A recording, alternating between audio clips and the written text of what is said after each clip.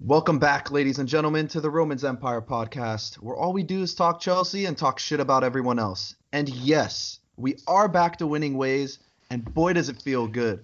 But that's not the only thing that's making this Saturday as lovely as ever, because we're in the presence of a man who's not only responsible for getting me into my first Chelsea match, but we finally have someone on the pod that hates Spurs more than I do, if not more than anyone else on the planet. If you don't believe me, just check out his Twitter feed. So, without further ado, I'd like to welcome my good friend, Mr. Dan Silver. Dan, how you doing? Yeah, very good. Thanks for having me on, guys. I think I hate Tottenham as much as I hate Liverpool. So There you go. Tottenham the Scousers of the South. Andres, how you doing, bud? Man, I was expecting my rap sheet to be spelled out like Dan's too. What's going on here? Hey, I introduced you as the Venezuelan powerhouse a couple times on our podcast, haven't I? Fair enough, fair enough. I'm doing great, guys. This performance this morning definitely makes things better. At least not as bad a taste in my mouth after this week. Oh, yeah, ditto. So, before we get into the Huddersfield match, because we are recording just a few hours after the match, Dan actually just got back from it. So, I do want to dive into this Bournemouth match from Wednesday. So, before we get into that, Do we have to? oh, We can yes, forget about it. Go straight to unfortunately, Huddersfield. unfortunately, it's important to have some scope. Yeah. But I'm not going to repeat the score line because none of us want to be reminded of it, but I'll go through the lineup. So we had Kepa in goal, Dave on the right, Emerson on the left, Rudiger and David Luiz in the middle, with Jorginho playing at the base of midfield, Conte and Kovacic just ahead of him, Hazard, Pedro out on the flanks, and Higuain up top. So, I mean, I guess it goes without saying that this is arguably our worst performance of the whole entire season. And a lot of criticism headed Sarri's way as he explained post match that the team has motivational issues, and this is not the first time that he's brought this up. And the first time he brought it up, it was a little bit more. I don't want to say it was a lot more direct, right? He brought the Italian translator. He spoke in Italian because he wanted his players to get his message completely clearly. And this time around, he seemed a little bit more baffled, a little bit more confused. So, Dan, I want to start with you. What did you make of his post-match press conference? It's it's weird because I don't know whether some of it's lost in translation because whether he fully understands the kind of the English term of motivation, whether he means by that sort of how he coaches the players and how they're very difficult to coach. Mm. Because you look at that squad and there's some serial winners in there. You've got players who won sort of two league titles, FA Cups, domestic trophies with Shakhtar. So it's a very good team. So I don't know whether there's something in translation that doesn't make sense. I mean, to be honest, it was worst performance I've seen in a very long time. I mean, let alone this season. I mean, Mm-hmm. to get beat 4-0 by Bournemouth is not good in anyone's, bearing in mind where we are and where we've been. We've set the bar so high, since Rome and since '97, and to have those kind of results, our worst defeat since 1996 when we got beat 5-1 by Liverpool. It shows, the bar Chelsea have set has been so high. So it was a real shock because I didn't go to the match. I was watching it on TV and I was like, oh, 1-0, okay, that's fine. We kind of capitulated. As soon as the second goal went in, it almost became like every man for himself, and the whole Sarri plan went out the window. And then we got a third goal, there was a fourth goal, and it was catastrophe. It's very difficult because I think you look at sort of, the way Chelsea have been in the past. They've always taken on winners. You've had like Jose twice, Carlo, Conte, even Scolari won a World Cup. So all these players are winners. So maybe it's the fact that he's coaching winners and the fact Sarri's actually never won anything. And as some people said, he's a glorified bank manager. Maybe they find it very difficult to kind of comprehend his methods and the way he coaches because he hasn't won anything. And he can't tell and say, actually, I won 3 leagues, I've won 2 cups, I've done this, I've done that. So maybe there's a degree of, he hasn't got the respect he should be getting from the players. That's just my kind of feelings. I mean, we talk about the motivational issues being one thing, and then you alluded to the whole trophy count and Maurizio Sarri. Now, I know this is a big talking point, especially on Chelsea Twitter now, but do you think that the players are possibly having motivational issues because they know that the league is out of reach? I mean, I know they're still fighting for top 4, but you have guys like Eden Hazard who obviously might not be here next year. We really don't know what the heck is happening with him. And a couple of the other players on our squad that have won trophies with Chelsea before. is it more a matter of, or it could be a little bit of both, but I'm getting the sense that maybe these players know that there's nothing really to fight for in terms of the league. Maybe it's a little too far out of reach at this point. And to prove that, I mean, you just look back at our performance against Spurs in the second leg of the Carabao Cup. Even the first leg at Wembley, we played quite well, considering that we didn't have a natural striker out there. So, Andres, what do you think about that? I didn't even think about that. The fact that just before Bournemouth, we had two pretty good performances in the Spurs game and then the Sheffield game. So that might be a good point. I think that some of our players do like to ride the wave. Like, they get the winning streak high, and at those points they feel invincible. But then the moment something goes poorly, that's when, maybe things get shaken up a bit. But specifically to this game, my issue was more about how they were acting once we got to essentially Bournemouth's parked bus, like right around the 18. At that point, I just felt like everyone's brain shut down, and everyone then is trying to do something. So next thing you know, 9 of our 11 players are in front of the ball, and yeah, the numbers game from there is easy counterattacks. So I don't know. Motivation-wise, I agree with Dan. These guys should not be lacking the motivation. Mm-hmm. I mean, Luis won the Champions League with Chelsea in a year where we should have never been, according to everyone else, there. So fighting against the odds should come natural to some of these players, and voicing that is the next step. I feel like these guys have what it takes to probably be leaders. They just need to come out of their shell a bit. We've known Sarri to be very honest in press conferences, and that's one of the things I love about him. But could he be possibly sending a message to the board? Look, we had 2 top-class managers come through the door in Jose and Conte in recent years with a very similar squad, if not the same exact squad, and both of them were able to achieve some sort of success, but then the wheels fall off at some point. So maybe there is some sort of motivational issue. Dan, I'm curious. I mean, do you think, or do you get the sense that Sarri is trying to send a message to the board? Because he's not a stupid man. Everything he does seem pretty calculated. I mean, he's always said that he doesn't care about transfers and he wants to work with the players he's got. And Chelsea have gone against their grain by giving him Higuain, because obviously he's a wrong age, albeit it's a loan move. They've given the player he wants who's the wrong side of 30. I mean, we can have a whole podcast about how flawed Chelsea have been. Because when Abramovich came on the scene, we were just battering everyone. I mean, the transfer market on the pitch. We had a team of international captains. We had teams of leaders. And now, after John Terry went in Conte's first season, I think that the kind of heart of Chelsea was gone. Yeah. Because there's no one on the sideline. You look at Michael Ballack, for example. He's like a die-in-the-wall German international, and he loves Chelsea. I mean, you look at all the players that have come and gone. Joe Cole, he talks about us. All these wonderful players we've had, they all talk about us as an incredible club. You look at the squad now, we haven't got any leaders. I mean, you look from Kepa down to Higuain, there's no leaders. There's no one there who's going to kind of, when you're 2-0 down at half-time to Bournemouth, who's going to come and, shout and, get the team going. There's no one out there. I think Graham Souness was on Sky in the UK last season talking about Arsenal, and I think we are now like an Arsenal. He said basically Arsenal now are a team of son-in-laws.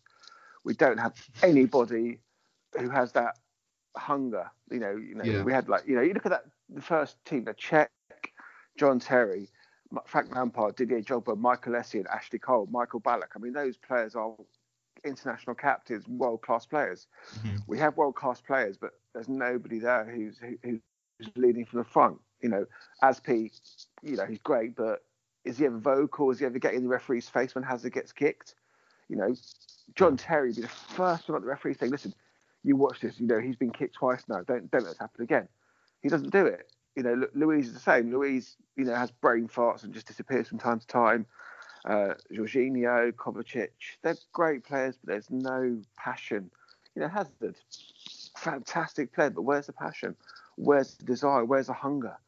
That's our problem now. We don't have leaders. We don't have anybody who's going to say to the team, right, we need to do X, Y, Z. No one there. That's the thing. That first sort of 12 years up until maybe the Europa League win, we have players who get to win things. Even when Cahill was there, Cahill's a great player, but he's not a leader. Mm-hmm.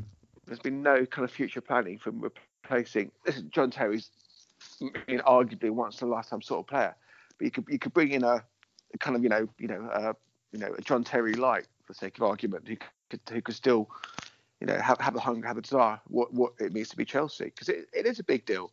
Look at the last 20 years, even 97 FA Cup, 98 League Cup, Europa League, Cup Winners' Cup. We shouldn't be where we are now. It's not great. And do you blame Abramovich? Do you blame Marina? Who do you blame? Yeah.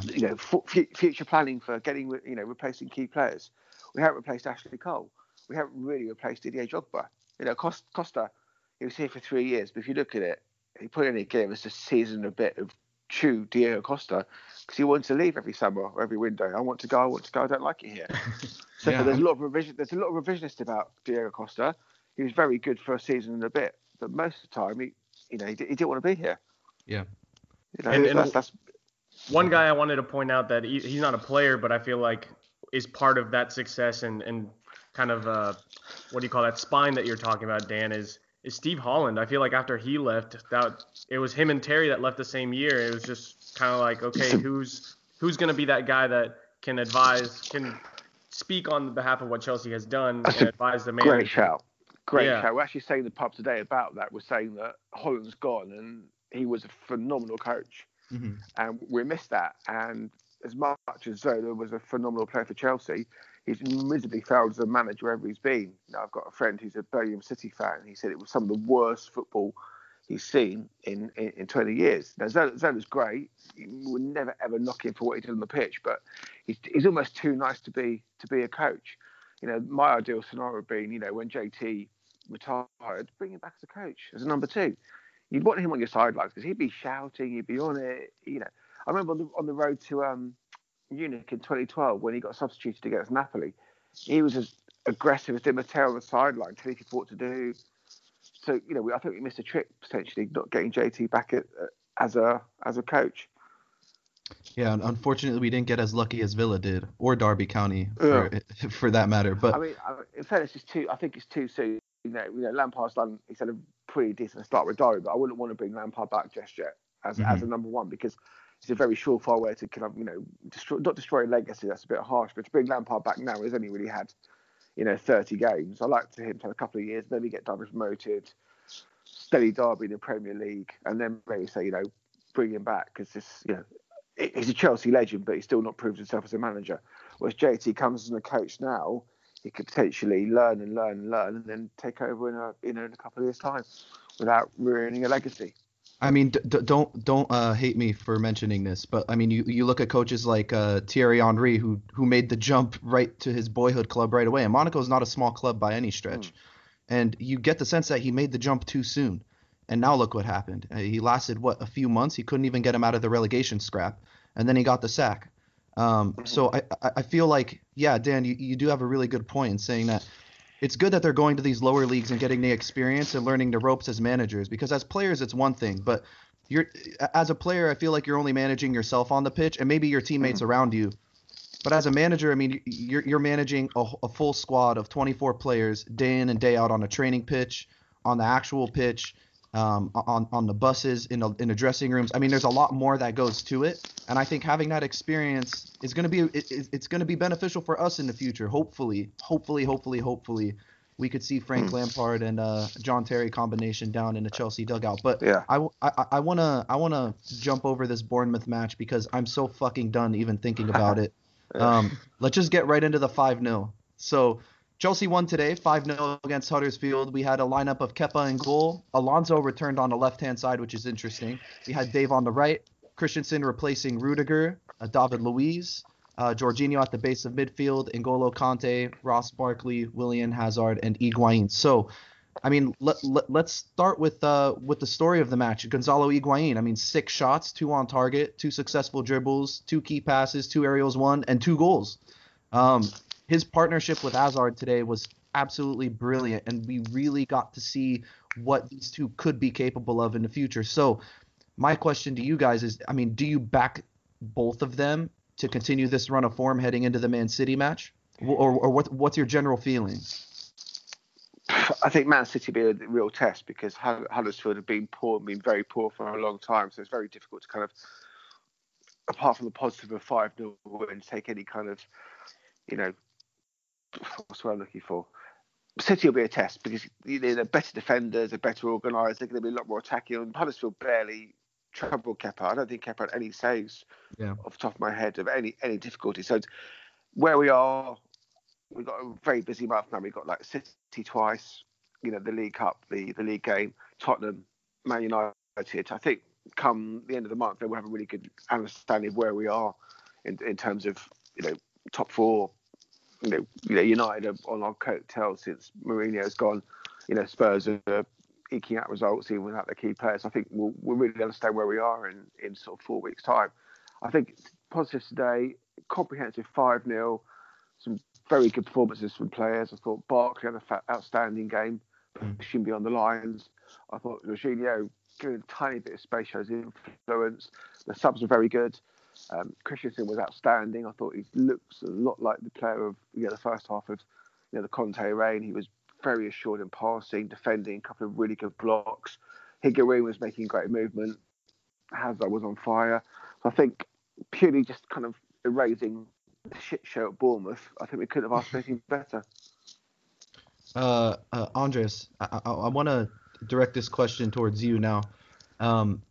What did you see from Higuain today that we didn't see from Morata? Oh man, it's a loaded one, I know. Yeah, well, first of all, I guess I'd say decisiveness. Whether that was him committing to a run, even though he might not get the ball, the way he used his body today. Again, like Dan said, it is Huddersfield, but he was pushing away bigger defenders with his back to goal, which Morata would have been on the ground the moment he felt a chest on his back kind of thing. And then for one, I mean, his first goal was his head was down. It's that sixth instinct or whatever they call it, sixth sense that good strikers have, where he has a general idea of where the keeper and the goal are, and took that shot first time. So he was more vocal with his teammates too. Like you see Higuain pointing at where he's going to be running and that sort of thing. So I just think that Well, he did that for the first goal with Conte, didn't he? He pointed into that space right in front of him, and that's when Conte slid the ball through. I just think it's that confidence, that he makes you feel like, okay, I can trust him with this pass. And with that, I mean, everybody else is going to be more involved. The other team's going to have to respect his runs. And so it just opens up things for not only himself, but those around him. I mean, this is for me at least, while I was watching, this is case in point as to why when we go out and spend big money on strikers, we need to go get somebody proven, because they know the ropes and they know what to do in certain situations, like Higuain did today, pointing into that space, peeling off the back shoulder of the defender. Now, that first goal that he scored, that wasn't the first time he made that run in that match. He actually made that run 2 or 3 more times after that. We didn't get the ball through to him as cleanly, but it was still there, and he was still picking out those spaces in the defense. When we first bought Alvaro Morata, he was never the number one for an extended period of time on any of the teams he's been on. He's always been, that rotational striker that comes in maybe late in games or starts some cup matches, bangs in a few goals, and that's it. And that was one of our criticisms when we first got Morata was, okay, is this guy going to be able to cut it as the number one at a major club in England? And clearly he didn't. And now we bring a guy like Higuain in, for not considering his age, but somebody that's experienced, that's done it at the highest level over and over and over again. And he's only 3 games in. He already has 2 goals. I know his first matches he didn't score, but against Bournemouth in particular, it's something that we didn't talk about yet. I didn't think his movements were that poor against Bournemouth. I thought he got himself into very similar positions that he was in today. We just weren't getting the ball to him, and we weren't executing in the final third. So, Dan, how do you feel about Higuain in terms of a potential transfer? I mean, if let's say by the end of the season he bangs in 10 goals, would you consider signing him for the 30+ million fee, or is that a little too steep for someone that's 31? Oh, it's $1 million question. I think literally. I think if the question is, if you look outside Higuain, who in the transfer market are we going to get? Who what top strikers are out there? The thing I like about Higuain is he understands Sarri. He's played with Sarri for a long time, so he can literally come straight in. Although he's not match fit, he can understand the Sarri methodology. but there's no top strikers out there we're going to be able to get. So if he gets 10 goals and he's 30 million, yeah, I'd take a shot at him. So you can't. Morata's big as she was, he'd only played 75 starts in his career before he came to Chelsea. As you said, he's always on the periphery. He wasn't quite the first choice. I think he started very, very well with us, and I think he generally calmed his meltdown. Put that something when I think his best friend got killed in a car crash. So he had, personally, Morata had a very, very tough time. When you put it there, you need a manager to put your arm around you and give you a bit of love. Mm-hmm. And it didn't happen. Conte, but then he was just it was a bad fit. I think he lost complete motivation. He's very much a confidence player, and he had zero confidence. I mean, you could see what he could do in times. In flashes, he was an outstanding striker. He was brilliant in the air, but he never really kind of fulfilled his potential. And I think you'll probably see maybe he goes back to Spain, a bit more comfortable. He may do well, but Higuaín, he's got a phenomenal scoring record. If he starts well, yes, I'd sign him, but I'd rather. I'd sign him. If he gets 10 goals and he gets 20 goals next season and we come, second, third, or win a cup, then you've got to say it's worth it. Yeah, I agree. Sorry, go ahead. I was going to say this. He's had a couple of Bournemouth awful game. Sheffield Wednesday was Sheffield Wednesday. I think, like I said, the acid test for us is going to come in the next 3 weeks. Mm-hmm. Up against City twice, up against United and Spurs. If you come out of that with a couple of goals, yeah, definitely. Because, Huddersfield are going to get relegated. They were awful side. I mean, they were abysmal. Probably one of the worst sides I've seen in the Bridge for a very long time. I actually thought Forest was better than Huddersfield. Yeah, you're not wrong. I mean, they showed a bit more going forward. I thought Sheffield Wednesday had more of the ball. Mm-hmm. I do want to switch gears just a little bit. I want to talk about our best midfielder, and that's N'Golo Kante. So, I mean, today, we've been praising him for weeks on the podcast as being our best midfielder and arguably our best attacking midfielder for the entirety of the season, and the stats actually prove it. So, 70 of 77 passes, 91% success rate, 4 key passes today, 2 assists, 3 tackles, an interception. I mean, is there anything the guy can't do? He's been doing this for a few months now. Do we really need to see him play in defensive midfield? Because that seems like a huge talking point in within the Chelsea fan base right now. Is when we go up against the bigger sides where we're not going to see as much of the ball, does it make sense to drop N'Golo Kante into a deeper position like that? Andres, what do you think? Yeah, I think it, like you said, it depends on who we're playing. If we are coming out and pressing high, I think you want Kante to be one of those guys leading the press. But if we are pinned back and it's been that way for a whole half, it's where Sarri gets the criticism where he needs to adapt. Like if we're playing City, it's 0-0 at half and they had crazy high amounts of possession. Maybe you slide Kante a little bit further back, or you tell him to worry more about his defensive responsibilities first. But today I thought his passing was amazing. His movement forward was good. I mean, you said the numbers, so I don't know about permanently putting him further back, but as an adaptation to what is happening in the 90, I think it's a good shout.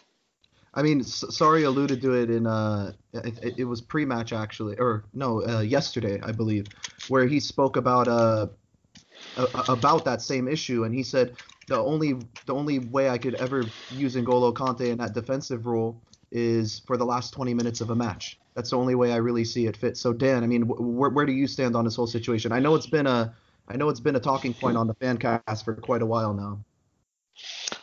I think Kante is one of these sort of players that generally wherever he plays, he does a good job. I mean, my argument would be, you look at Sarri saying that planning isn't working. But right now, short term, I would say to Sarri, you go 4-2-3-1. You put Kante, drop Kante back to Jorginho, so Kante can do all the work he does best, and then you have 3 up front and Higuaín playing as a lone striker. Because right now against good sides, they're going to stop Jorginho, and we're going to look really like rudderless like we did against Bournemouth. We have no serious possession in terms of in the offensive third. We left, right, side. They let us play all we want in the defensive half, and since we look for breakaway, they've got 10 men behind the ball. I mean, Kante is not his best position, but he's adapted so well to his role. I mean, he gets forward a lot more. He started scoring goals. I think Mhm. Kante's one of these players. You tell him to play quarterback or in goal, he'd still be fantastic. Yeah, But the thing is, as Sarri said on his press conference, I my philosophy is not going to change. I'm only going to play the way I want to play. I love my football. His man is Jorginho. Jorginho has to play at the base of the diamond, and if he doesn't get time or the space, then we're going to struggle. Whether you play Kante, if you play him next to Jorginho, I still think there'll be an issue with, the press on Jorginho. Kante may kind of win the ball, but there's still be players around Jorginho. He's great. Kante just he's the epitome of a modern footballer. He just gets on with his job, doesn't fuss, doesn't create arguments. He's great. I love it. I love him. I love him playing like he did with Leicester and Chelsea at the base of the midfield, and winning the ball slightly further back rather than higher up the pitch, and making us a little bit more counter attacking. Because when we were under Conte, he'd win the ball so deep and boom, we'd break, like the wind, and we'd be up the other end very quickly. I think we need to, Italian football is very different. It's a lot slower, a lot more pedestrian. Mm-hmm. You kind of watch the Napoli team for last season. Yes, the football was very good, but a lot of the Italian defenders would stand off them. Right now, you see the players straight into the faces of Jorginho. They press, and we have to turn back. It's a very different football. I mean, if the club are changing the whole structure and they're going to give Sarri time, and the fact they might say, this season, get top 4, maybe a cup. That's what we deem a successful season. Then we'll give you the players you want. We could be looking at a very different Chelsea. This time next season. If we look like we're not getting top 4, and do the club, stick or twist? That's the question, because we've hired and fired some phenomenal managers with great track records of winning stuff. And it's the first time we've taken somebody on board who's got no real track record of winning stuff. Coming second to Juventus is no disgrace, but he hasn't won any cups, hasn't won any leagues, and he's been, cutting his trade lower down in the Italian league. What does Roman do? As you say, does he stick? Does he twist? Does he give Sarri another season? How important is the Champions League and the money that produces? And for me, if you said to me right now, we'll win the League Cup, come 5th, what would you choose? I'll take the League Cup and 5th every day of the week, because it's a trophy in this whole kind of 4th spot scenario where it's perceived to be a good season. Well, not really. You're the 3rd runner-up. If you're in the Olympics, you don't get a medal. It's 4th spot. Yes, the Champions League brings you money for the CS, like we did last year, come 5th and win the FA Cup. You ask a Spurs fan, what would you rather do? I'm sure they'd rather win an FA Cup and come 5th. Yeah. Considering that they haven't won shit in God knows how long, and probably won't win shit. Yeah, for or letting Spurs. They put. Dan, you cut out on us. Do you mind starting? Just Spurs. They'll probably come 6th in a 5-horse race. But anyway. Yeah. Well, I think you actually make a really good point, Dan, in talking about the difference between the Italian football and the way Sarri was playing in Italy compared to England, because they do close down a lot faster and the game is a lot more fast-paced. So, I mean, with that being said,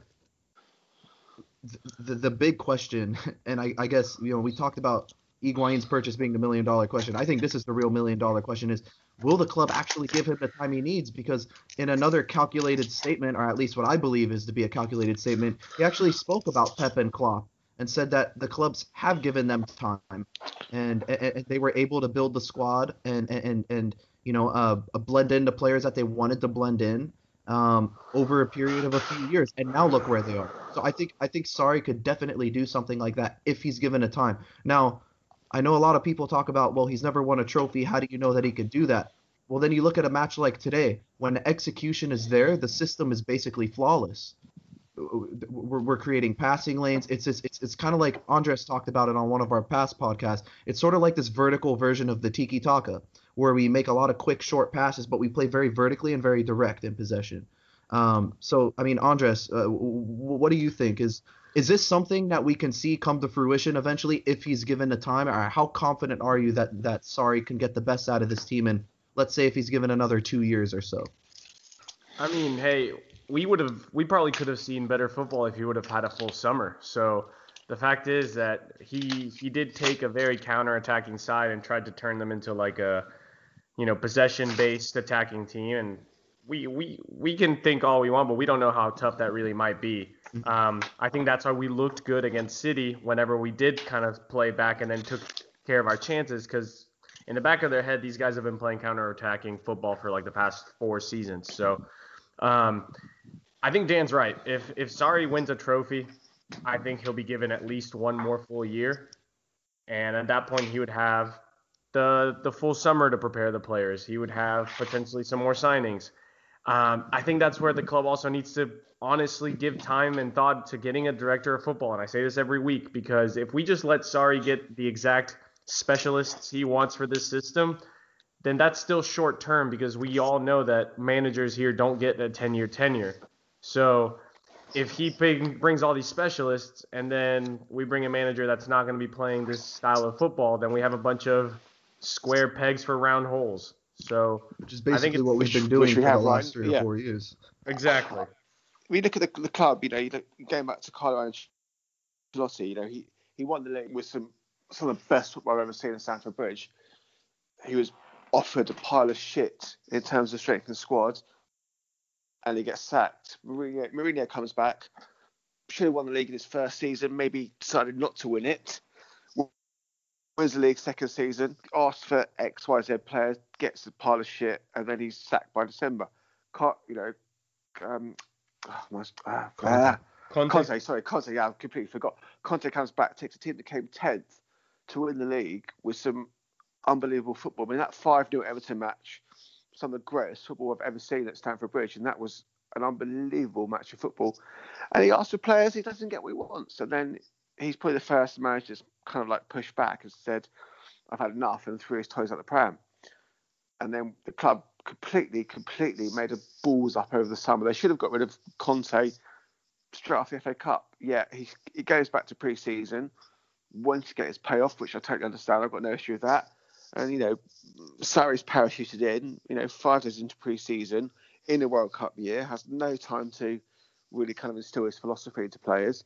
We go to Australia on another, money-grabbing whore trip, and we are where we are. The Chelsea problem is, you look at the board, Marina, she's probably a brilliant negotiator.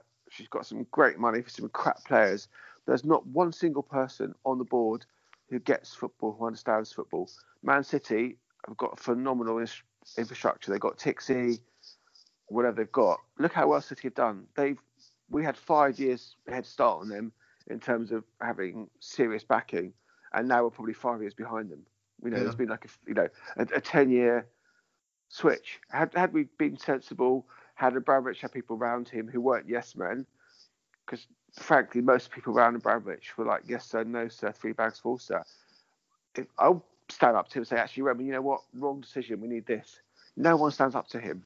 They all want their multi-million-pound salaries. Oh yes, Roman. Yeah, I totally agree, Roman. Great idea, Roman. No, it's a shit idea, Roman. You may have a lot of football knowledge, but no, we need this, we need that. We need to do X, Y, Z.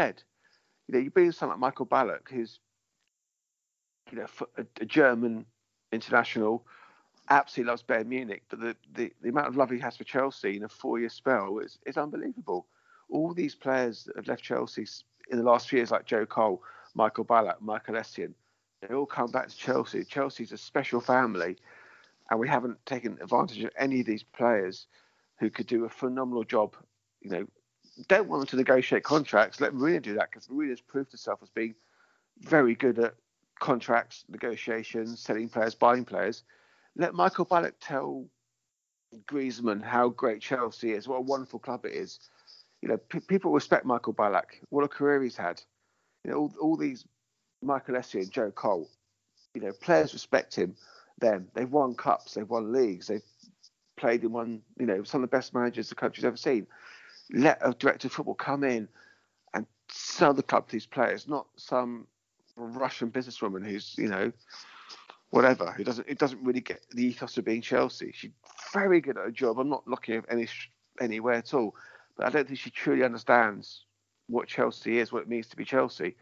That's what we're lacking right now. Put that in, I think we go back to being, absolute bastards everyone hates.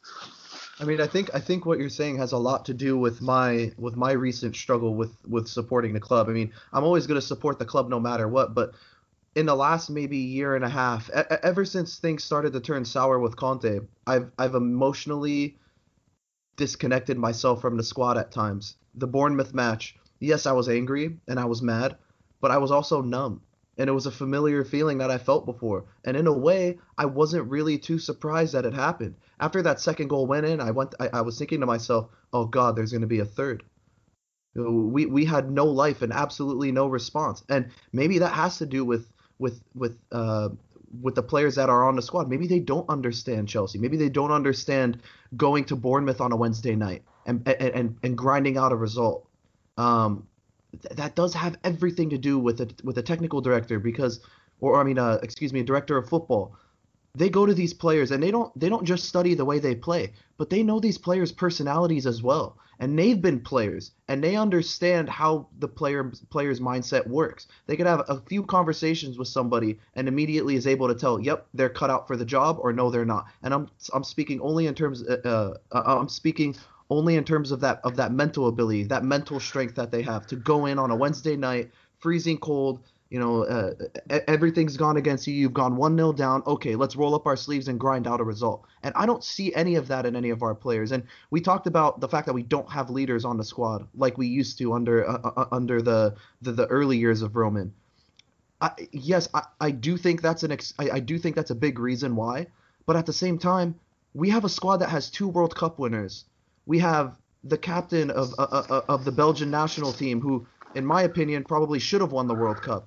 I mean, we have massive, huge names in the footballing world, and still yet we're unable to get across that line. Now, that falls on the board. They have to look at that and assess it and think, okay, what are we doing wrong? What is not working in this situation? Why are these players not performing right? Maybe a change needs to happen. I mean, from what I understand, Marina has taken the role of the director of football. I think she absorbed all of the responsibility. Yeah. So, and Dan, you said it. She's not a footballing mind. I mean, no matter what we think of her, she is a great negotiator. She does always get the prices she wants. She's a very tough negotiator. She gets the deals she wants, but is she getting the deals that we actually need? And I think that's the important question that needs to be asked. So, I mean, I'm assuming Ballack is your shout for director of football if you were the one making the call. He'd definitely be up there, I think, because you don't need to have business knowledge. You just need to say, right, this is Chelsea. This is what it's all about. Yeah. Marina going to talk contracts. There's a real disconnect now between kind of the board to the club. I mean, we've lost some key players. We lost some key coaches. Jody Morris has gone. The youth, coincidentally or not, we went at the FA Cup youth third round for the first time in, at the third round stage. Now, whether that's because anomaly, I don't know. Roman needs to kind of look at himself and think, right, okay, what did I do right from 2003 to 2013?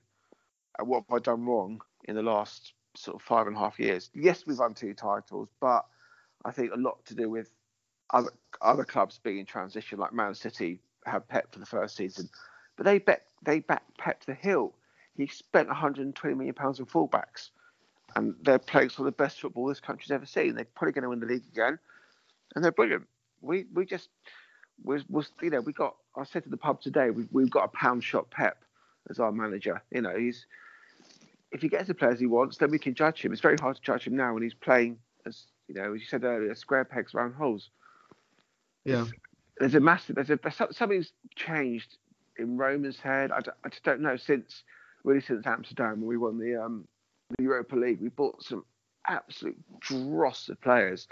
I mean, we spent 30 million on Drinkwater, who's going to cost us 60 million in 5 years, and he's getting £5 million a game.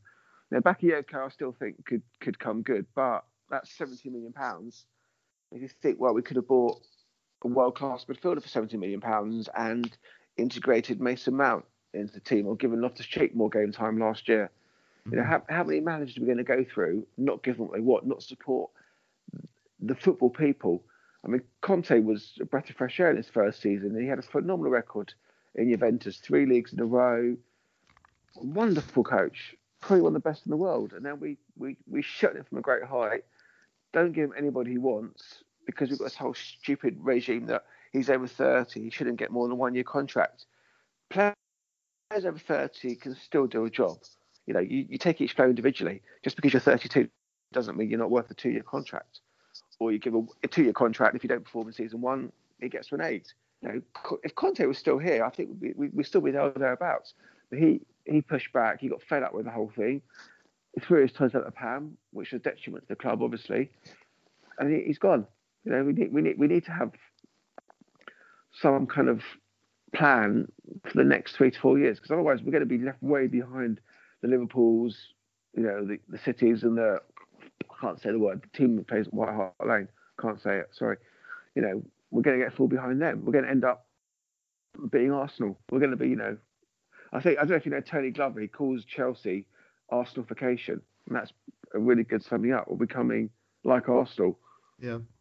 Which is horrendous, because we used to batter Arsenal every single season. Under Wenger, guaranteed at least 4 or 6 points. We turn up, Drogba was smashing out the park, and they kind of, you know, heads would be down almost. A lot of teams, when they came to Chelsea, were beaten before they walked on the pitch. That was the aura that we had. And now you're like, it's Chelsea. You know, we might get a result here. That's you heard Eddie Howe. He instantly said, like, oh, I told my players, don't worry about having the ball. Just let's do this and you'll be just fine. It's like, that should not be the rhetoric when you're going up against Chelsea, whether home or away. You should be like, oh, shit, we're about to get stomped on. Let's just make sure it's just by 1 goal and not 3. Yeah, I mean, we people feared us. I mean, we came in and, you know, broke up the Arsenal United duopoly. People afraid to. Plus, we went 84 games unbeaten at home. And we were even under, you know, Carlo was scoring 6, 7, 8 under, you know, people feared us, and now we're like, you know, we've gone from, you know, bullies to being bullied. As I think I said after the Bournemouth game on Twitter, we've gone from being, you know, the bullies to be bullied. People just we got a soft centre. Yeah, I was going to talk about that too. We don't.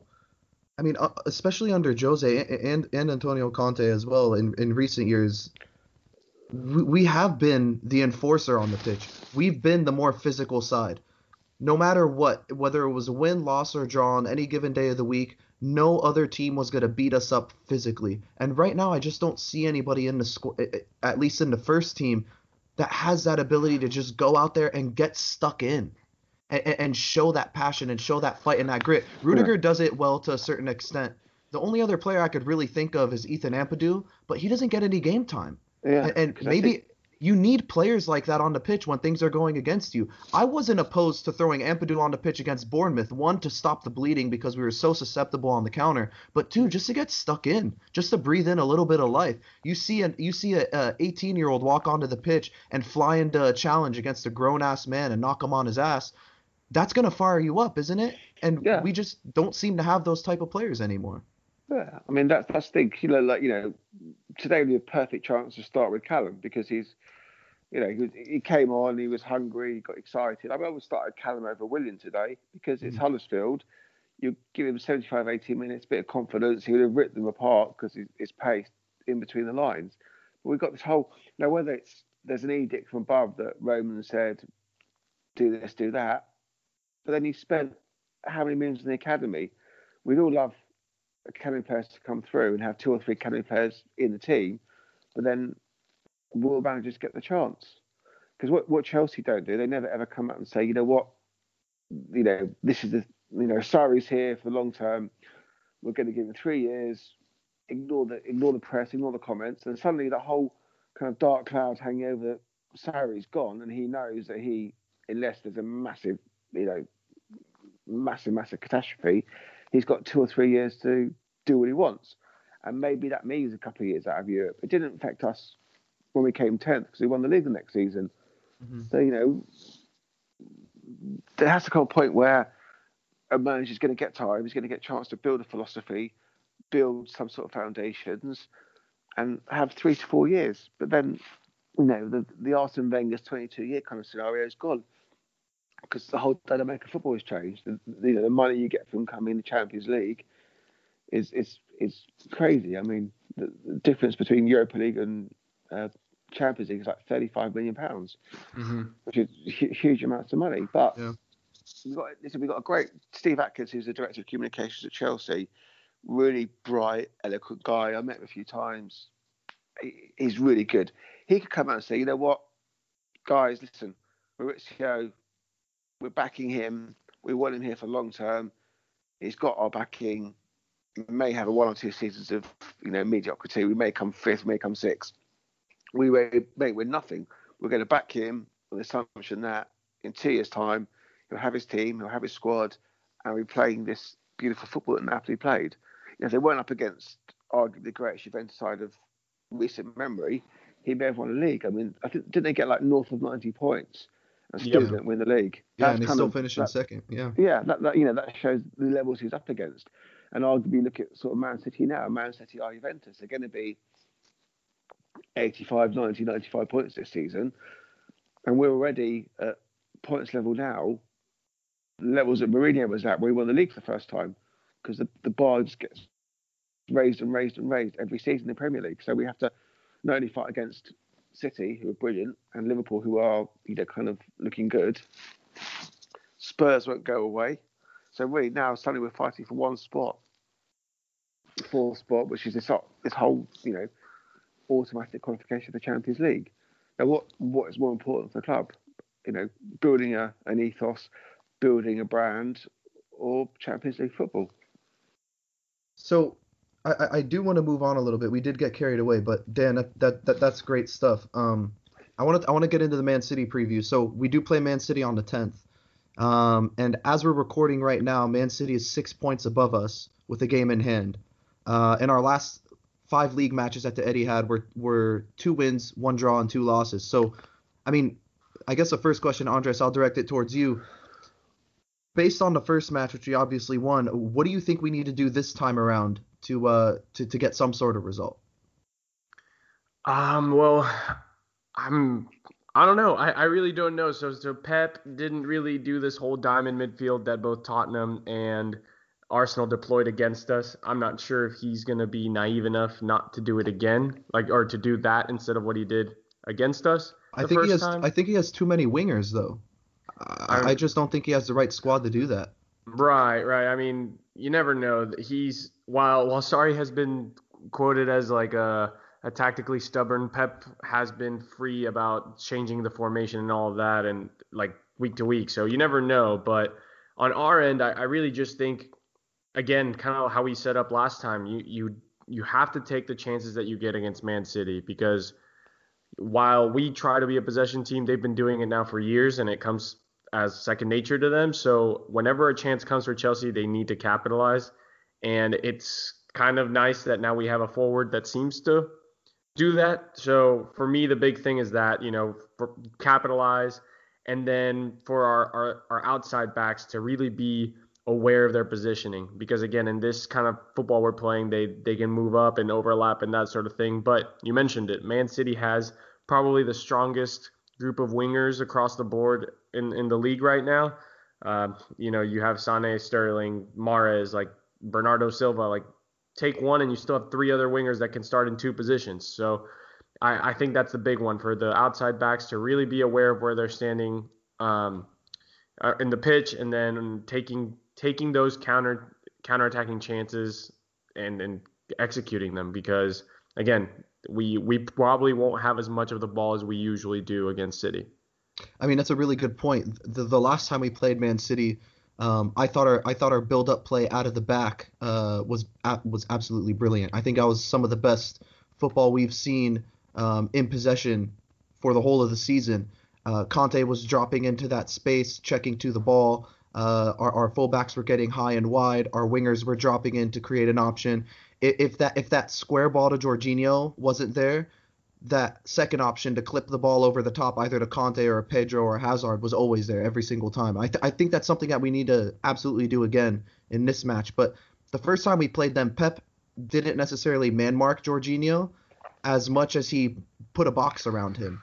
I think he put, what was it, Silva, Sterling, Mahrez, and there was one other player out there. I think it was Fernandinho, where they basically put a square box right around Jorginho. Anytime he got the ball, they'd completely collapse on him, and he did brilliantly that match, and just playing those simple one or two touch passes to get out of pressure. I think that's going to be absolutely crucial this time around. And we know that, like you said, Andres, Pep does change things, and he is very tactically flexible, if you will, and he's gonna look for a way to nullify Jorginho in this game. That's good. That might be a little bit different than that box formation that I just mentioned. So I think that's gonna be interesting to look at. Dan, when we play Man City, what's your main concern in terms of what they offer and how we could stop it? I mean, quite frankly, because I hate Liverpool to win the league, I'd rather lose, to be honest. Anything more than Liverpool. I mean, they're such a good side. I mean, they're going to get behind the lines, the pace they've got. As you said, they've got wingers, Aguero. I mean, if we put in, I'll ask you guys a question: lose to City in the league, but win the League Cup. Would you accept that? Yeah. It's a trophy. Yeah. I'm okay with that. Trophy. Yeah. I think right now, top four won't be dictated by, playing City or Liverpool, be how we do against the other teams around us. So, and also just from a purely irrational point of view, I hate Liverpool, so I'd much rather lose to City and, keep Liverpool away from winning the league. But it's going to be a very tough game, very, very tough game, because Mendy's back and he's dangerous going down the wing. You've got Kyle Walker down the other wing. You've got centre halves who are going to come out. Got Fernandinho. I mean, they were we were 6 years ago, world-class players in every position. I mean, De Bruyne just like, he's an unbelievable player. He's been on the periphery for most of the season as well, which is terrifying. He had a bad injury. So he's kind of in and out of the team. Yeah. You look at De Bruyne. I mean, just he could pick a pass. He could put it on a dime so easily. I think we'll have a very tough match. I mean, we beat them at home, did very, very well. The good thing about Pep is he will probably be more aggressive in his attacking phase, and then we might be able to get them on the counter attack. I think if we got a point, we'd be doing well, to be honest, because they are a brilliant side. I mean, he's got them playing the Pep Barcelona way.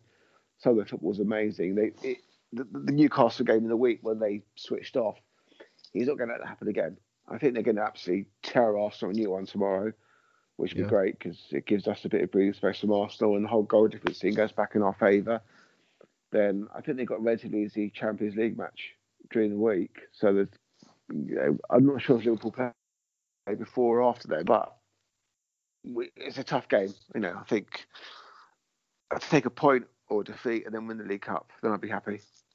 So what we normally do on the podcast, Dan, is when we do our match previews, we also give our score predictions, but also a bold prediction for the match. So I'm actually gonna start with Andres first. Andres, give me your score prediction and a bold prediction for this game.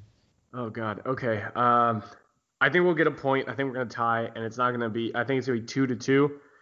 And I think the goal is going to come from – I think Higuain is going to get on the board, but not like a beauty of a goal like today. I think it's going to be a scrappy one. Like, I think it's going to be one of those where – kind of like a Chicharito-style goal where he was just kind of in the right place and – you had to mention him, huh? Get the sneaky one. Not only are we an American podcast, but we're also a Chelsea podcast. And you're going to mention Chicharito? I'm just saying he scores ugly goals. That's what he's known for, and I think that's the kind of goal Higuain will get to tie it up for us. Chelsea need to build a wall, basically. Yeah. Dan, what are you thinking for this match? What's your gut feeling? Okay, well, my head and my heart says we're going to win 2-1. My head says 3-1 City. Wow. Well, I'm gonna go 1-1, and I'm gonna say that Conte has a direct goal involvement. I think he's been brilliant going forward. He probably should have had one against Bournemouth too on that little flicked ball that Pedro played into him when it was still 0-0. But or I think it was 1-0 at that point. I forget. It was 0-0. It was first half. I think it was 1-0 on 0. I remember the one. It's lovely ball at the top, and it was just like a second late from making contact. Yeah. And that's the thing. If it was like a more natural number 8, I mean that's going in the back of the net. But yeah, I mean I'm gonna go 1-1. I think Conte does get that direct goal involvement, and I mean this kind of brings us to the end of our script at this point. We are running out of time. So Dan, I mean, it was an absolute pleasure. Finally, we got you on our Yeah, podcast. finally, yeah. No, thank us having me on. I'd love to come on again. It's been good fun. It's been very, Oh, illuminating. It's always great to chat to my friends yeah, across the pond. So yeah, thank you for having me on. we would absolutely love to have you. And again, I know I thanked you 1,000 times over, but thanks for the Tottenham match last year. I Yeah, mean, despite even all though the shenanigans with even though it was that an went on. Yeah. yeah. Even though we both left the ground extremely pissed off, Oh yeah. it was Oh, still a day I to was remember. yeah. Glad I could help you and your other half. Enjoy yourself and kind of experience Chelsea. And hopefully you guys will be able to see you for another visit. Yeah, well, definitely, we'll definitely plan on it. Do you want to plug in your Twitter or anything like that? Yeah, if you want to follow me, I'm Dan Silv 73. There we A lot of Chelsea, a lot of anti-Liverpool, a lot of anti-Spurs. A lot of hello to my American friends. So I hope you like me. Great content. Great content is what I'm hearing. Amazing content. Yeah, and make sure if you guys don't already listen, check out the Chelsea Fancast with Stanford Chidge. Dan's a regular on that show. They bring in guys like Clayton Bierman. Obviously, Dan's on the show all the time. Big names every single week. I always listen every single week. That's actually how I got my inspiration to start the podcast. So, anyways, before I start rambling on too long, thanks again, Dan. It's lovely to have you. We'd love to have you again sometime. Andres, No, always a pleasure, my friend. definitely. And until next time, keep the blue flag flying high.